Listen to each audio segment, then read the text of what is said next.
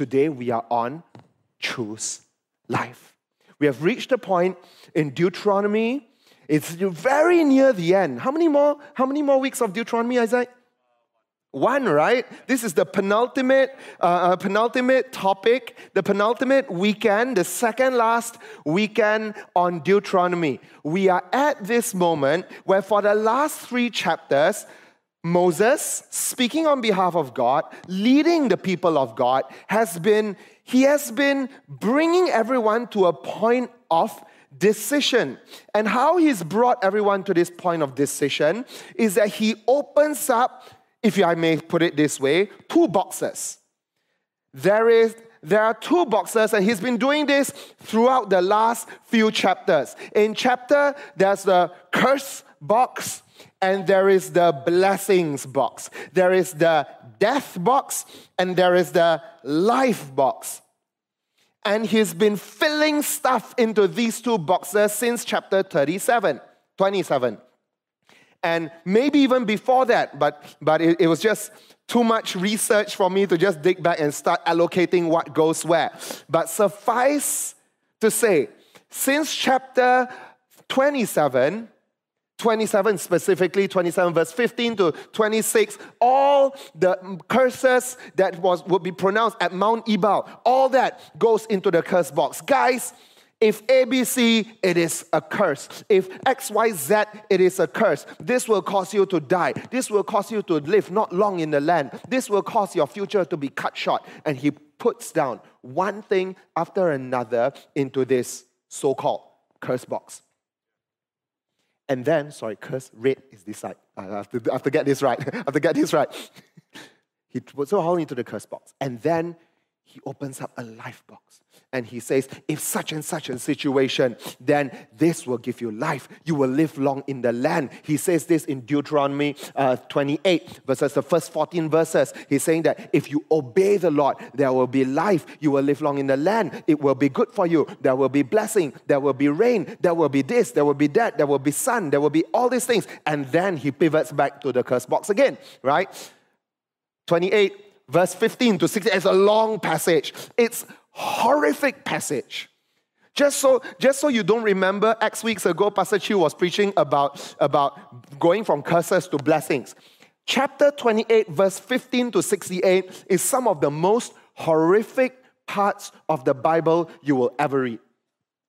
But if you haven't got horrific enough, don't worry, we've got more. Later this year, we're doing Judges, okay? But just in case you're not for horrific parts of the Bible, good, we are past this point. The curses for the disobedience are so many. And then he tells you about the blessings of covenant. Being in covenant gives you all of these blessings. And then he goes on to articulate it before he comes back to this box again and says, here are all the curses for disobedience and for breaking covenant. And he's been setting it up. It's actually very similar to what Jesus does at the end of the Sermon on the Mount. You're familiar with Matthew chapter 7? Matthew chapter 7, he starts saying, there are 2 roads. Right? There are 2 ways. There are 2 trees. There are 2 types of prophets. There are 2 foundations. Right? There are 2.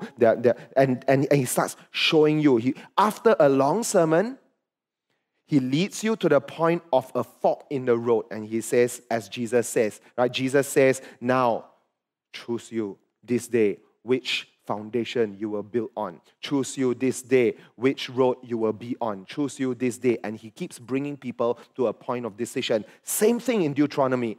Moses has been preaching long sermons and he's reached a point where he's set everything up. Everybody knows these 2 boxes. Everybody knows on one side there is life. On the other side there is death. One side there is blessing. The other side there is a curse. And then he puts them to a decision. A decision. Every one of us reaches a point of decision in our lives. Some of you have to make decisions from early morning. The moment you wake up, you have to make decisions. Some of you are smarter. You automate all your early morning decisions. Your breakfast is already there. Whatever clothes you want to wear is already there.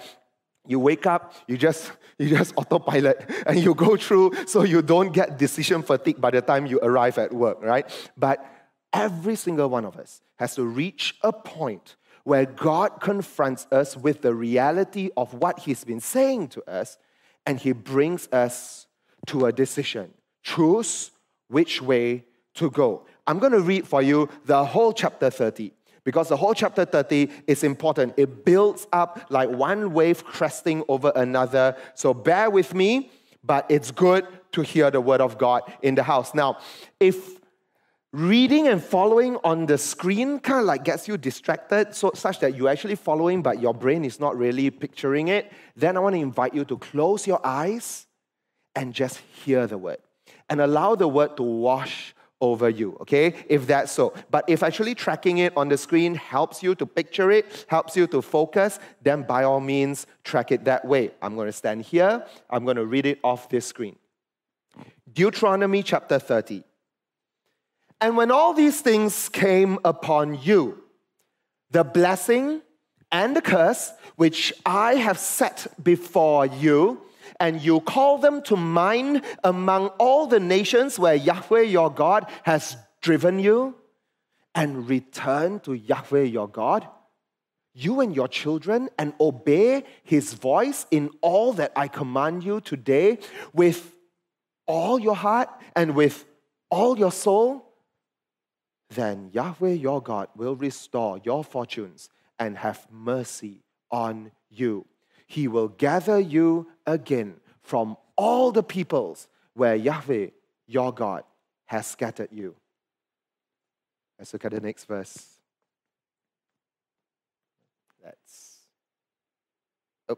This thing is not working. Guys, maybe upstairs can help me click through to the next slide.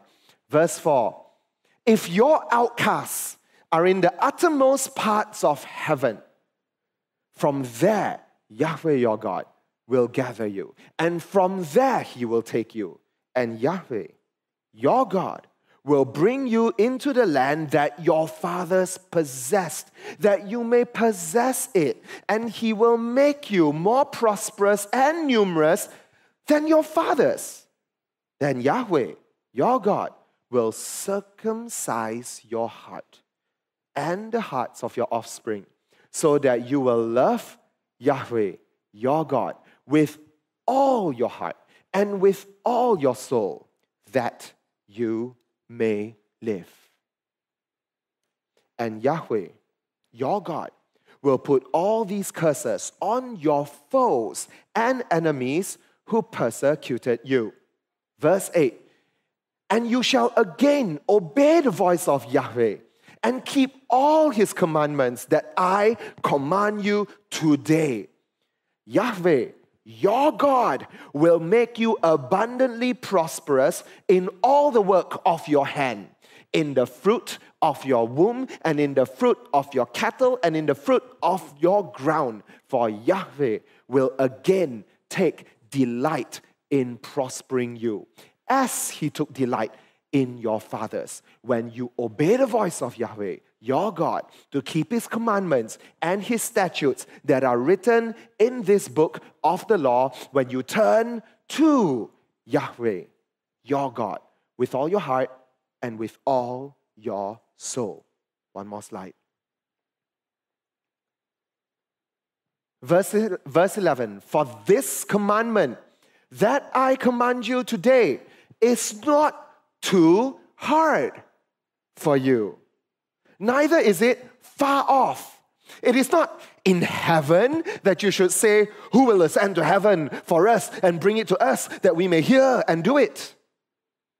Neither is it beyond the sea that you should say, who will go over the sea for us and bring it to us that we may hear and do it? But the word is very near you. It is in your mouth and in your heart, so that you can do it. See, I have set before you today life and good, death and evil. If you obey the commandments of Yahweh, your God, that I command you today, by loving Yahweh, your God, by walking in His ways and by keeping His commandments and His statutes and His rules, then you shall live and multiply. And Yahweh, your God, will bless you in the land that you are entering to take possession of it. But if your heart turns away and you will not hear, but are drawn away to worship other gods and serve them, I declare to you today that you shall surely perish. You shall not live long in the land that you are going over the Jordan to enter and possess. I call heaven and earth to witness against you today that I have set before you life and death, blessing and curse. Therefore, choose life, that you and your offspring may live, loving Yahweh, your God, obeying His voice, and holding fast to Him. For He is your life and the length of your days, that you may dwell in the land that Yahweh swore to your fathers, to Abraham, to Isaac, and to Jacob, to give them.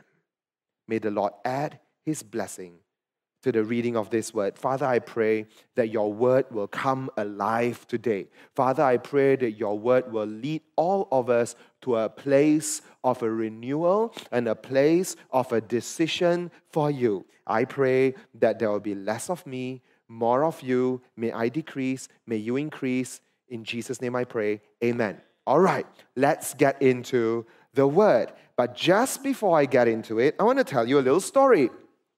Now, it was quite many years ago that I heard this. I'll be honest, I don't remember which friend told me, okay? But I think it was a doctor friend. The story goes like this, real account, right? There was a school holiday, and this friend was in the hospital. I think they worked in the hospital, so I think it was a doctor friend who told it to me, right? School holiday, suddenly for one whole week, a lot of 12-year-old Malay boys were coming into the hospital. They were all coming into the hospital with their mothers, and over in one particular section of the hospital, every day from X o'clock to Y o'clock, these little 12-year-old boys would be screaming and crying and pleading with their mother, say, "Jangan ma, jangan, tak nak ma." Yeah. And it would be so traumatic because for one whole week, every boy who walks in is pleading and crying, saying, "Please don't want, oh please, I beg you, don't want." And I remember that it was described to me. One boy ran to the door and put the hands on it, and he's like, "Please don't." Mother was on the other side, and I think one of the hospital, the nurses had to come and bring the boy, back into one of the rooms for a very small but significant surgery called sunat, circumcision. Right? Circumcision. And that's why every Muslim boy at about 12 years old, coming of age, goes through circumcision. Jewish boys go through it as well, not quite at the same age. But I don't know if some of you hearing this will squirm at the pain of it because you are reliving your own circumcision, or maybe some of you are going like, "I'm sure it must have been really painful, but I have no idea what it really feels like." But my friends, those little boys, especially the one who ran to the door and put his hands on the glass, they're like, "Ah! Ah!" I think the horror of their fear speaks for itself. Circumcision equals pain. Circumcision equals fear and pain.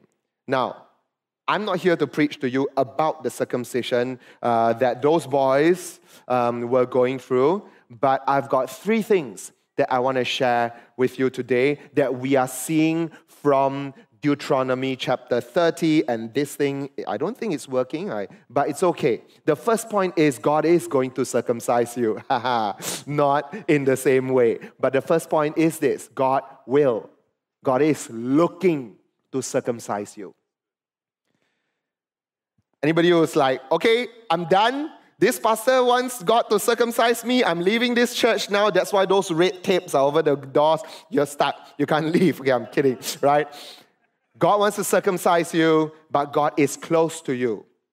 And at the end of the day, the choice is yours. So if you don't want to get circumcised, it's fine, okay? Yeah, those things are just there to keep you here. So you reach the point where you know you have free choice. God's going to circumcise you, but God is close to you. And the choice is yours. Let's start from this little oblique, strange one. First point, God is going to circumcise you. And Yahweh, your God, will circumcise your heart and the heart of your offspring so that you will love Yahweh, your God, with all your heart and with all your soul, that you may live. Now, here's what I hope you are seeing this. Look, nobody circumcises hearts. Nobody circumcised. There's nothing in the heart. You can't circumcise a heart. Okay? And now, maybe you're saying that, yeah, I know what the heart is like, right? The heart is muscle. You don't want to circumcise it. It's open heart surgery. Nobody does it. There's nothing you want to cut there. So you don't circumcise the heart. You don't actually biologically circumcise a heart. Oh, it's not jantong. It's not heart jantong. It's heart hati. It's the wellspring of your emotions and your feelings. That's what's going to get circumcised. What does it mean to circumcise your heart? What does it mean that God wants to? I thought that God in the Old Testament is only interested in me keeping the law. Have you heard that before? I've heard this before. I think you've heard this before. The God of Old Testament is angry and wrathful and judgy, and all He's interested in is your law keeping. And then the God of the New Testament is gracious and merciful and kind and compassionate, and He's all about faith. And then you are saying these two things, and you are also saying, oh, the God is the same yesterday, today, and tomorrow. And you're like, well, wait a minute. What's going on? Well, is God the same yesterday, today, and tomorrow? If He's the same, yes, He's wrathful and angry and judgy, and He's only interested in law keeping, but here He's interested in forgiveness and what? Flouting the law? Does he even flout the law over me? Why? Is he gracious? Is He more gracious now than last time? Has He changed His heart? But He's the same. Yesterday, I don't get it. Pastor, help me out. Is this what your pastors call theological problems? Is it? Actually, it is. You know what's the problem? God is the same yesterday, today, and tomorrow. And it is bad theology to say that God, last time, Old Testament, wrathful, angry, only interested in your law keeping, and the New Testament, suddenly very gracious and loving and forgiving, and everything is about setting you up to win. No, it's weak theology, if not bad theology, okay? So if God is the same yesterday, today, and tomorrow, then He had wrath, yes. He had judgment, yes. Does He say a lot of things about law keeping? Oh yes, we've been in Deuteronomy. We know a lot of things. He's saying a lot of things about law keeping. Is He merciful? Yes. Is He forgiving? Yes. Is He trying to set you up to win? Yes. Does He love you? Yes. Is He only interested in your law keeping? No. Even from then, no. Then what is He interested in? He has been interested in your heart the whole time. Not in your hands, so that you may keep the law and puff up with pride inside. He has always been interested in your heart. And He say, oh, but here He's very gracious. He's very forgiving. Does He still have wrath? I don't think He's got wrath. No. He's gracious? Yes. Forgiving? Yes. Loving? Yes. Compassionate? Yes. Does He still have wrath?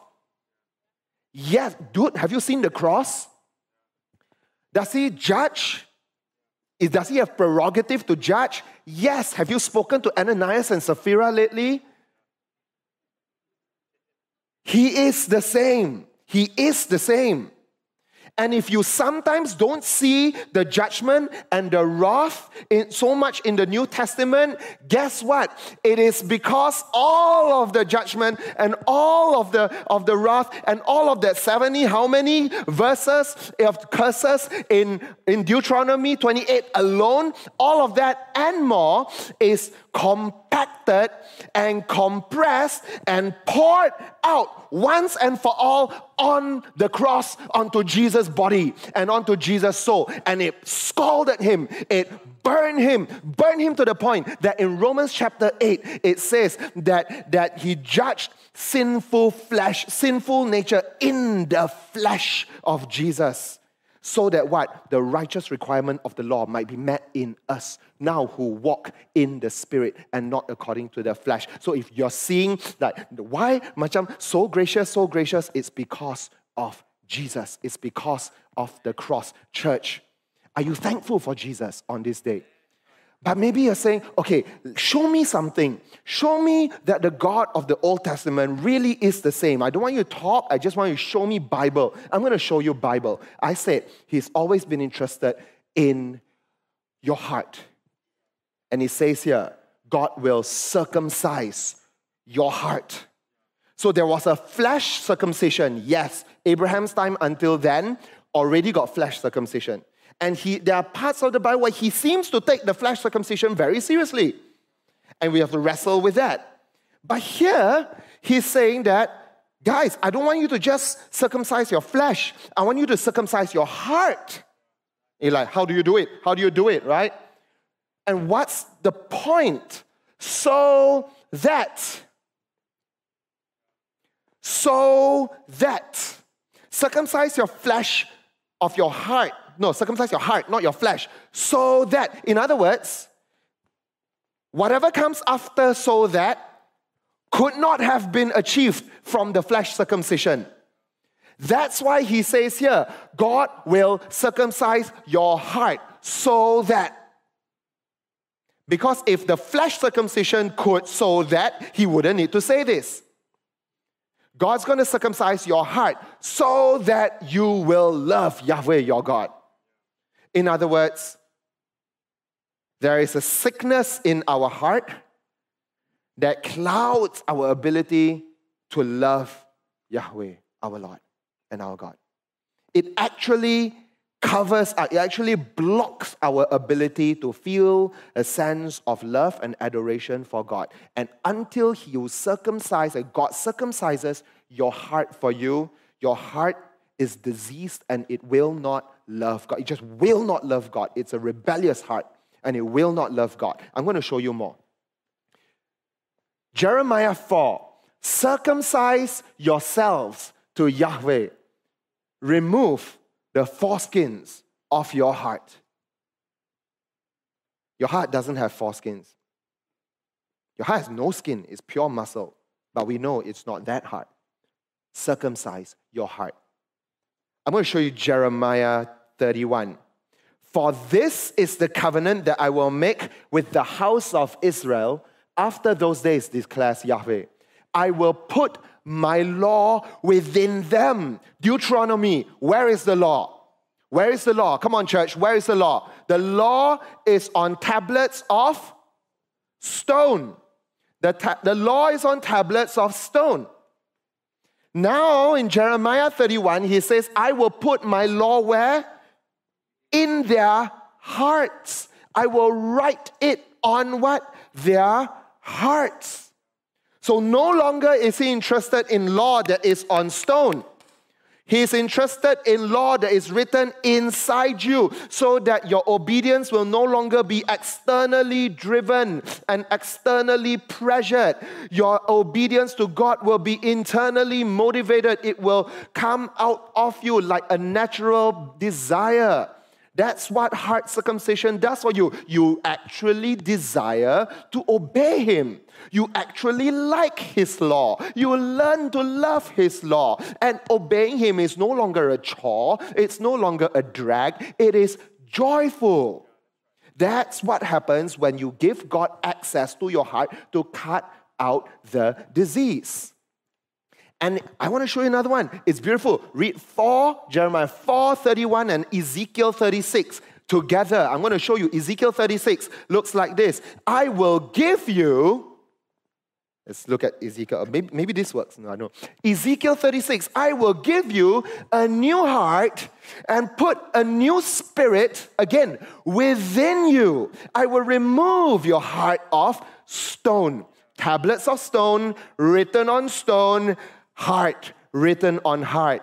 Now, the heart has become like that tablet of stone. The heart, by Ezekiel 36, has become hardened. And now, God says again, now through Ezekiel, the metaphor is being changed a little bit here and there. He says, I'm going to take out your heart of stone and I'm going to give you a heart of beating, pulsating flesh. Real, living, breathing, beating, bleeding flesh. I'm going to put my law inside you. I will place my spirit within you, and listen to this. I'm going to put my spirit inside you. For what? So that what? So that what? Cause you to.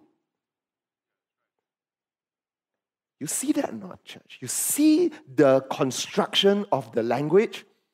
I'm going to give you a heart of flesh in exchange for the heart of stone. I'm going to put my spirit inside you and cause you to follow my statutes. Because until I transact with you, heart for heart, stone heart for heart of flesh, until I transact with you, you will not follow my statutes. That's why from all Old Testament verses, God has not only been interested in your law keeping, He's always been interested in your heart. And He still is interested in your heart today. I will cause you to obey. I will cause you to love my law. And the Psalm says, Psalm 119 verse 18, if I'm not mistaken, says, open up my eyes.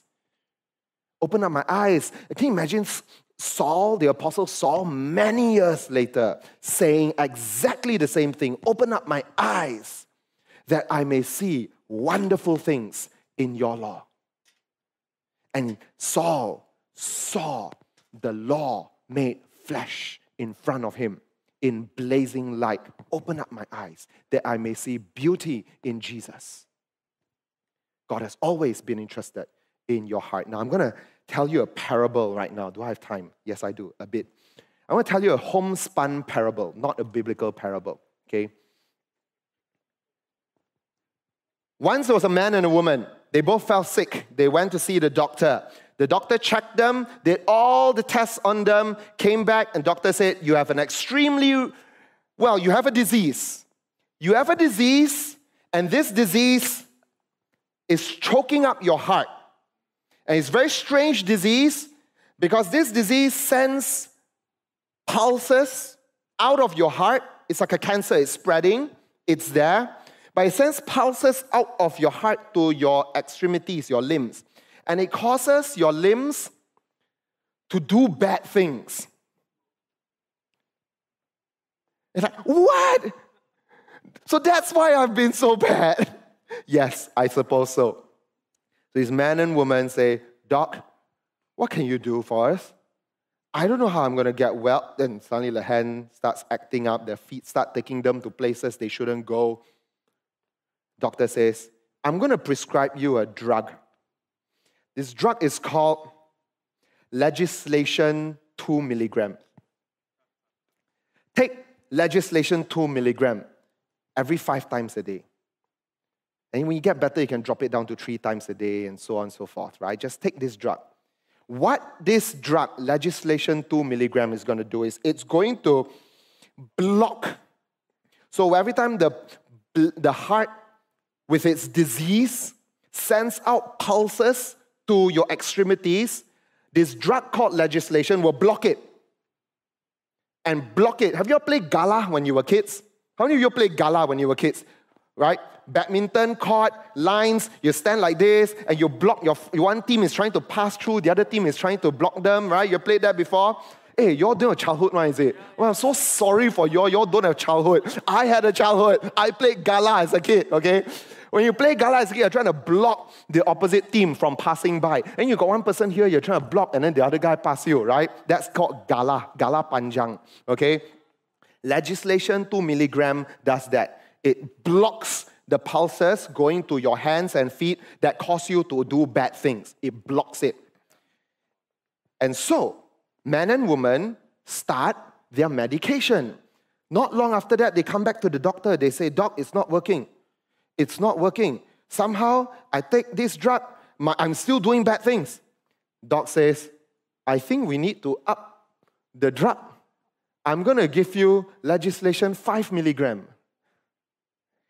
And after 2 weeks of taking legislation 5 milligram, man is still doing bad things, but he's numbed out because this drug has numbed him completely. He can't feel. He's starting to lose his sense of feeling. Woman is starting to bleed. She's bleeding from the nose, she's bleeding from her ears. It's just a mess, right? She's a mess. Drug has side effects. One is getting numbed out. The other one is just in chaos and turmoil. A few more weeks later, they go to the doc and say, Doc, 5 milligram not working. What else do you have for me? We have to up the dose.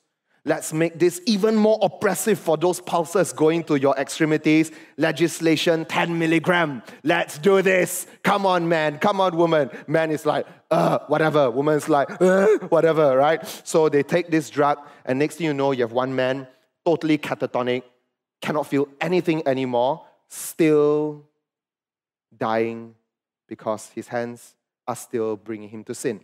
Woman is completely bleeding. She's on the ground. She's like in a pool of blood. Every time she gets up, she's still doing wrong things with her hands and feet.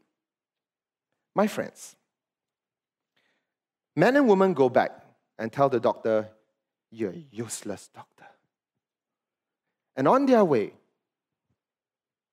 home, they meet another doctor. And the doctor says, what was that? Are they giving you legislation 2 milligram, 5 milligram, 10 milligram, making it more and more heavy on your body? I'm going to do something else. Come with me. Brings them into an operating theater. One after another, cuts open their flesh. Through tissue, through bone, accesses their heart. One after another. Finds the heart completely diseased, hardened, crusty, sick, pussy, all over, dripping. It's a mess and it's crusted. New doctor starts cutting and cutting and cutting out all the disease, layer by layer by layer. Cuts out all of the disease until the heart is like new again. Puts the heart back in. Closes it up.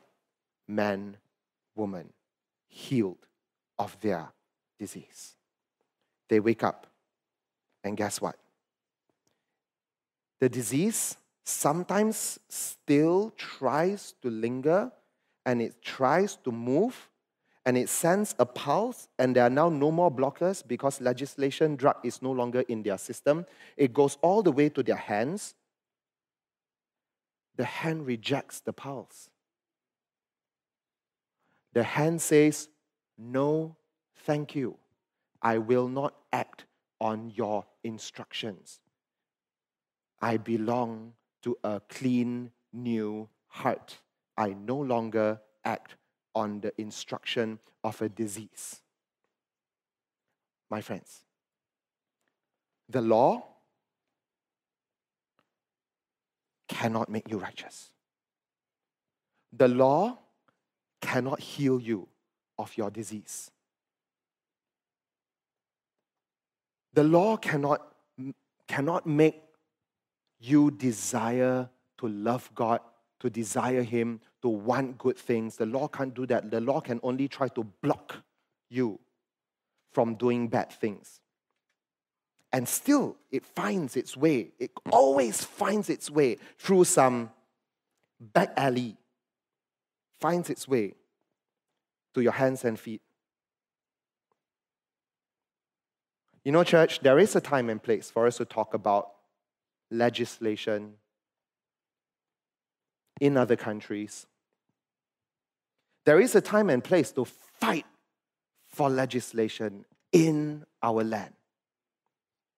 But I give you a higher call.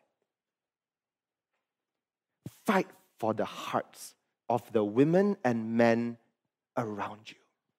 Because God is in the business of fighting for the hearts of the women and men around you.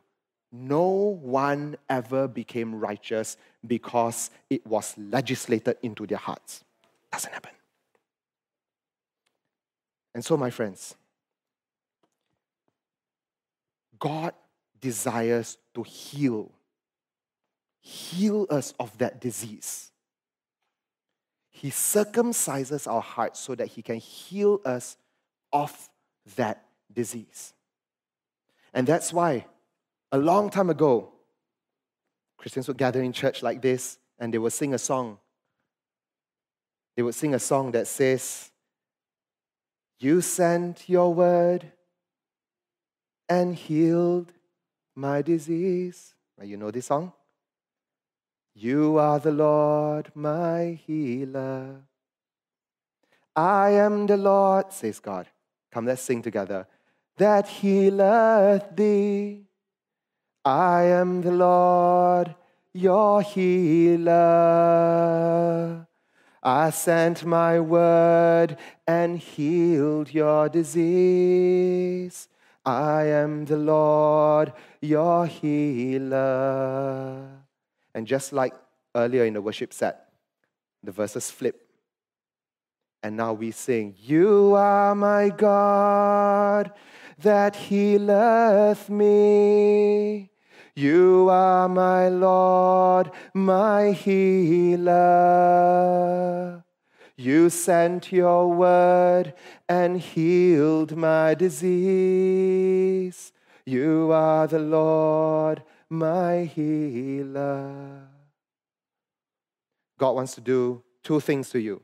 He wants to circumcise you, but He also wants to be close to you.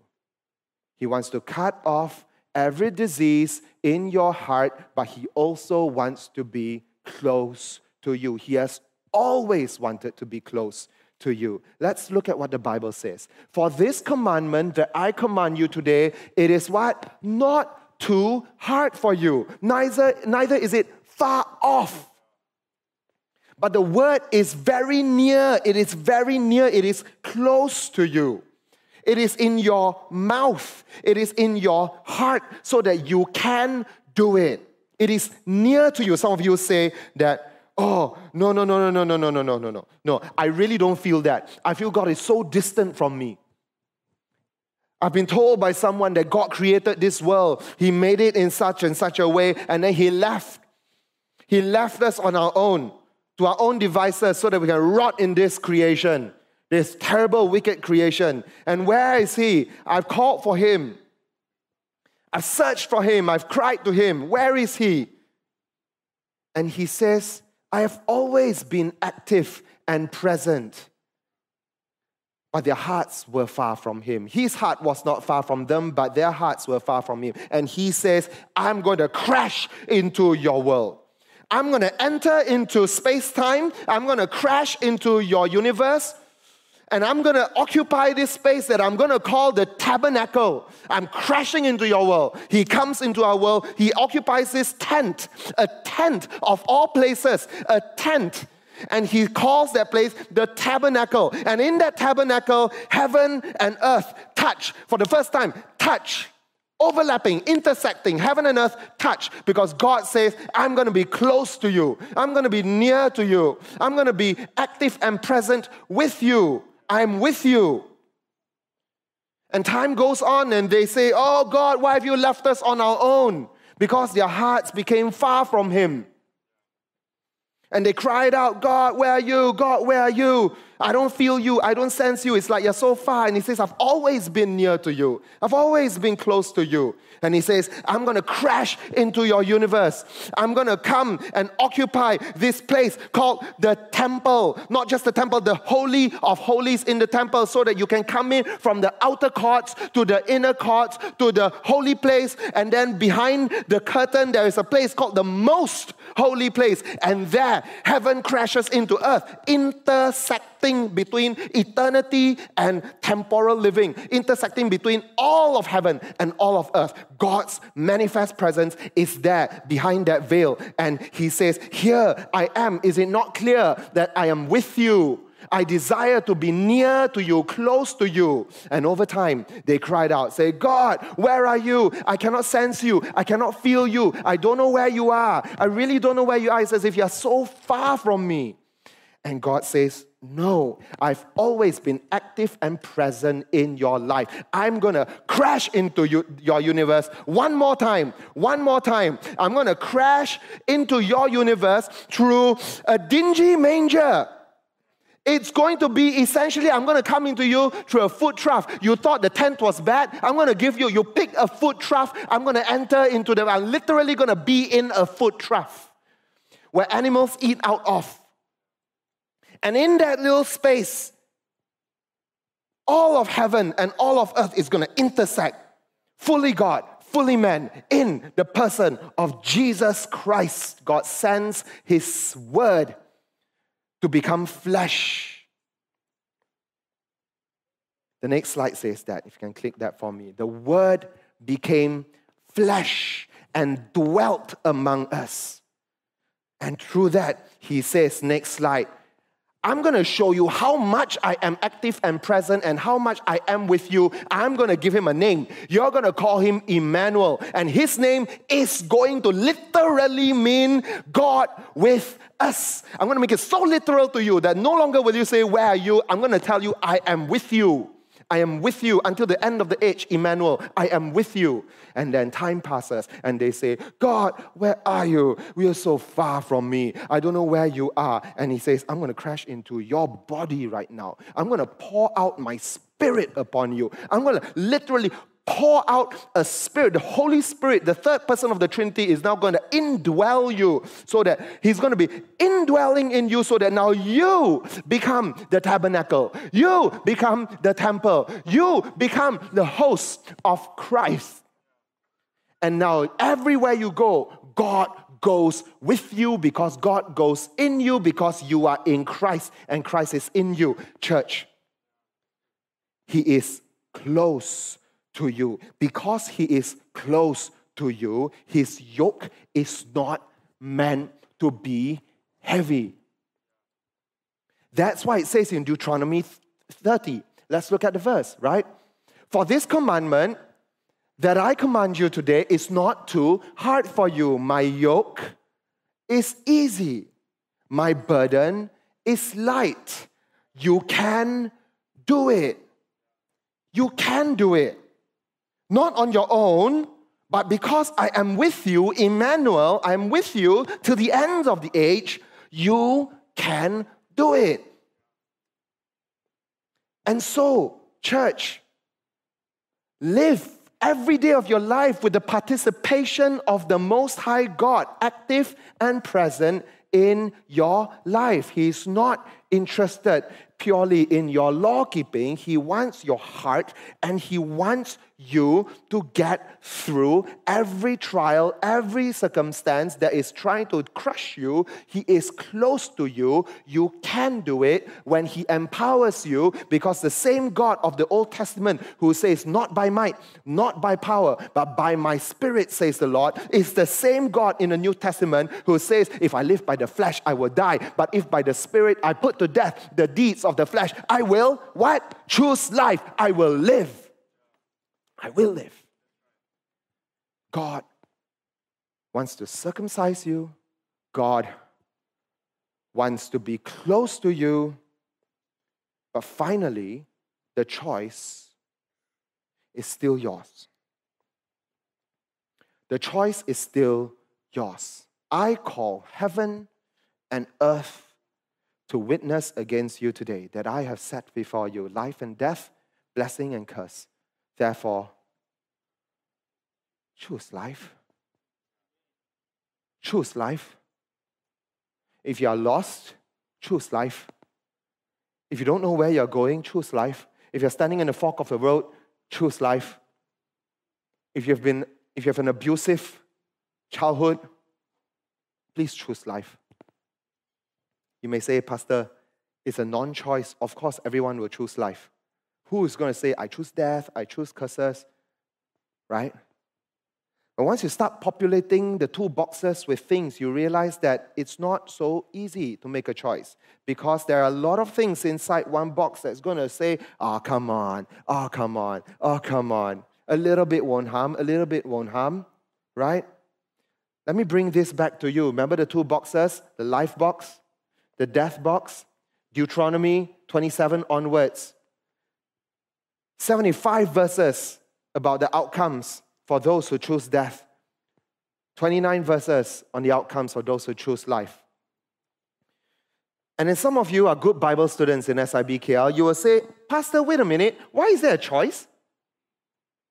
I didn't know there was a choice.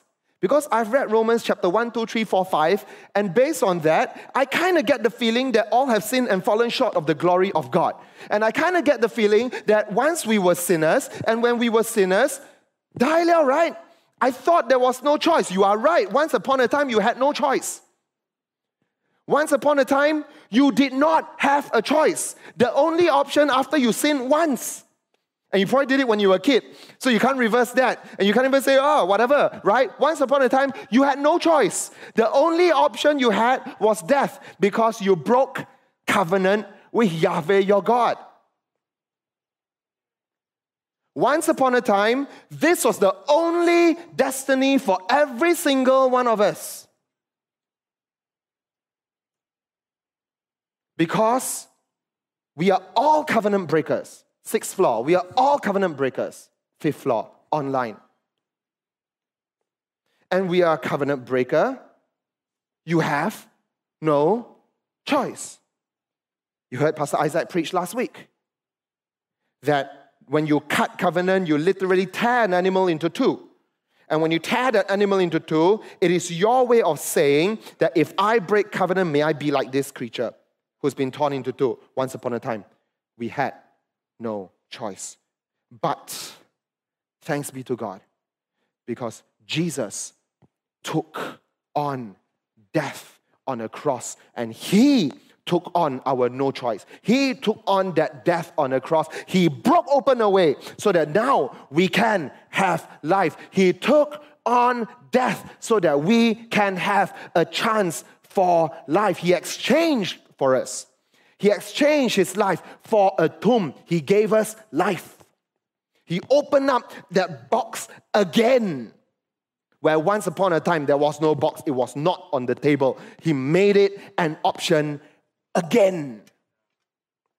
Some of you, in your actual real life, you're stared down impossible situations.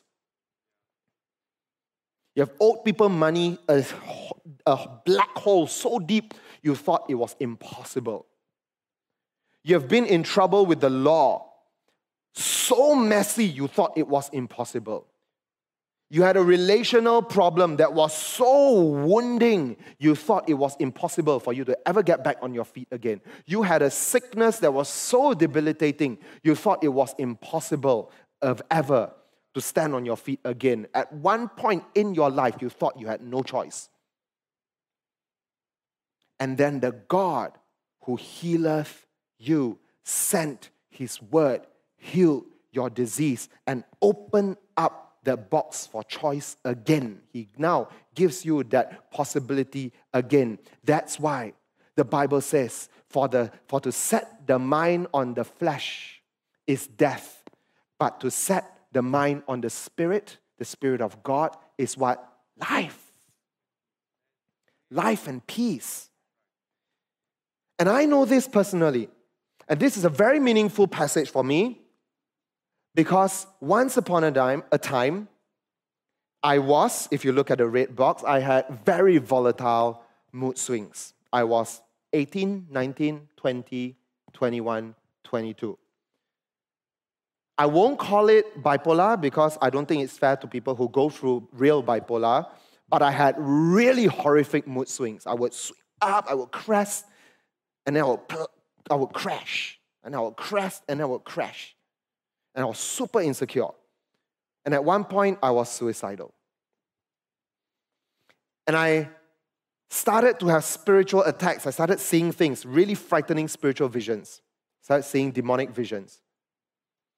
And a friend of mine said, can you come to church? There's a pastor I know who's he's kind of good with these things. Maybe he can sit you down and he can help you understand what's going on. I went to church that Sunday. I turned away church for my whole university life. Right at the tail end of my uni days, all these things started cresting. I went to church. I sat down with that pastor after the service. He asked me, what have you done in your life? I told him, I've tried to cast magic spell. I played with spirit of the coin. I played with this spirit. I played that. I've gone to visit Indian Bomo before. I've gone to numerologists before. I've gone to palm reading before. I've done all these things before.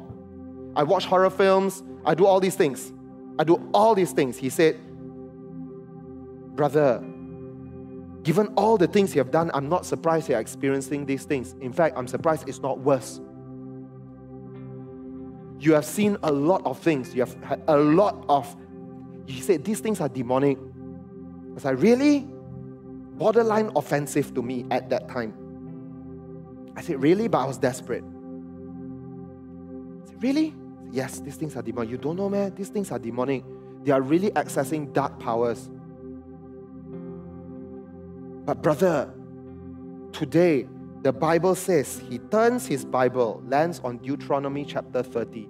He says, I set before you life and death, blessings and curses. Choose you this day. I chose life. And day by day after that, these things started to leave me. I stopped seeing the spiritual visions. Over the years, my spiritual attacks started to wane and eventually disappear. I learned how to have authority. I now have a strong sense of who I am. I now have spiritual courage so that I can stand before demons. I can stand before demonized people. I can stand before trials and trouble. And I can say it is not by my own strength. It is a God. Yahweh, my God, is strong. He is powerful. He is here. He is active. He is present. He is for me. He is close to me. And He is going to help me to triumph over every single thing. My friends, choose life. Choose life. God loves you. That's what's in the life box. God loves you. God has a good plan for you. And on the other side is a cheap, flimsy counterfeit.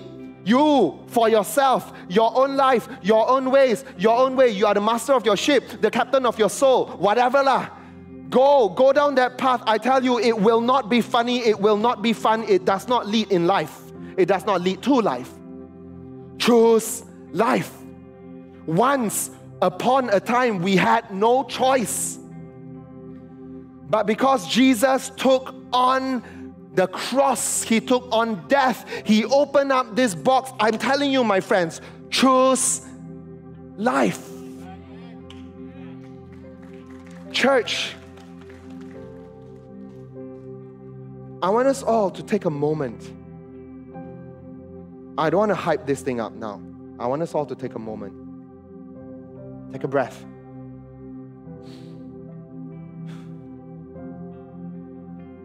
Invite the Holy Spirit to come into this place. Holy Spirit, please come into this place.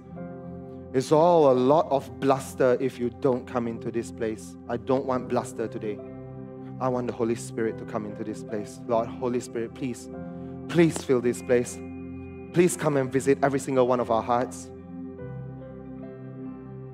And maybe you're not a Christian, so you don't really know this thing about asking the Holy Spirit to come, and it's okay. I'm asking on your behalf. Holy Spirit, come.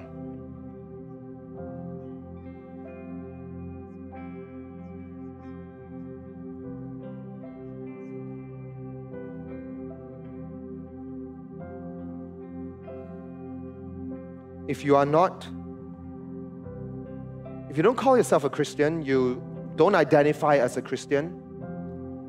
You've never done this thing where you so-called give your life to Jesus. You make Him your Lord and Savior.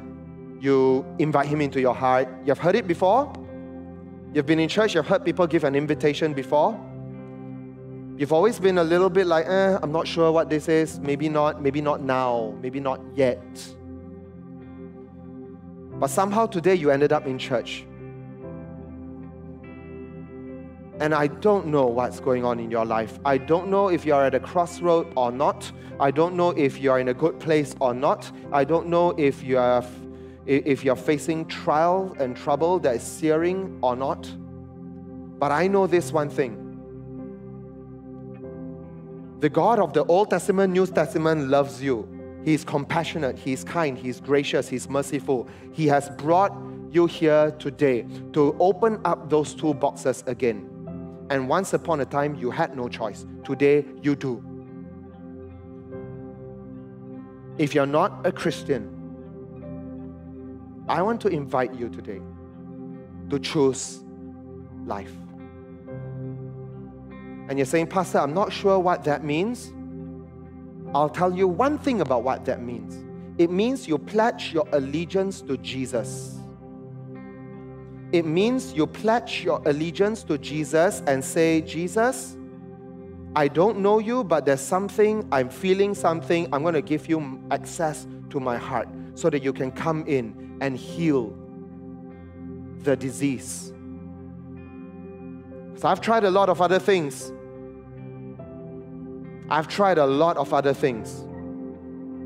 And all the bad things I don't want to do, I end up doing it. And all the good things that I aspire to do, I end up not doing it. And I don't know how to fix it. I'm just like that. I'm broken. I'm damaged. I don't know how to fix this. Today, if you give your heart to Jesus, when He has access to you, He will cut out the disease and heal you. That's what it means when I say choose life. If today, for the first time ever, you want to choose life, I want you to stretch your hand all the way up. Stretch your hand. 6th floor, 5th floor, online. I see the children with their hands up at the back. Let's not trivialize it when children raise their hands. Let's praise God for it. If anybody wants to choose life today, I want you to stretch your hand all the way up and say, Pastor, I'm not even saying this to you. I'm choosing life. If that is you, you've never given your life in full allegiance to Jesus before. Sisters, I'm not sure if you're raising your hands to pray or if you're raising your hands to choose life. But there are a couple of sisters with their hands up upstairs. And if you're choosing life today, praise God for you. Church, let's allow the Spirit of God to just rest upon this place, convicting hearts. If you've been far away from God, later I want you to rise up, okay? Later, not yet. But those, if you're making Jesus your Lord, your Savior, your life right now, I want you to just keep your hand raised so that someone will come to you. No one's going to embarrass you. No one's going to walk you all the way to the front. It's okay. Someone will come, sit next to you, and they will just be with you, okay? Be close to you, like how God is close to you.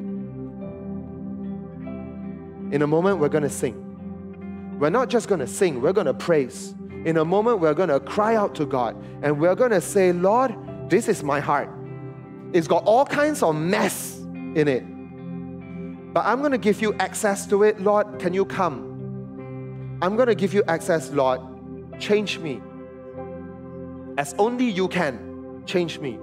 Here, Lord, my heart in your hands. Make me more like Jesus. Church, I want you to hold both hands open. And as you hold your hands open, I want you to offer your heart up to God. Just hold it up. And I know it's a vulnerable place to be, to put your heart in God's hands. But I want you to know you are safe in His hands.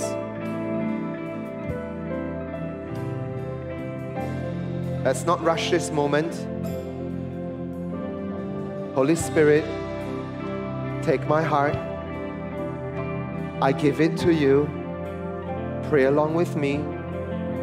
Holy Spirit, take my heart. I give it to you. Heal me of my disease. Heal me of my sickness. Circumcise my heart. Heal me of my sin. Make me new again. Cleanse me.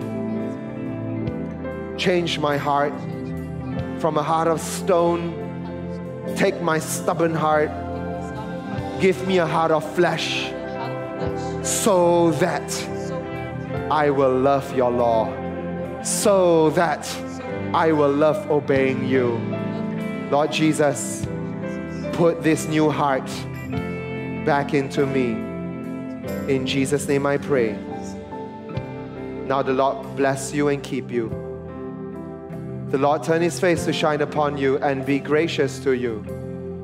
The Lord turn His countenance toward you and give you shalom. And all of God's people shout aloud, Amen. Amen.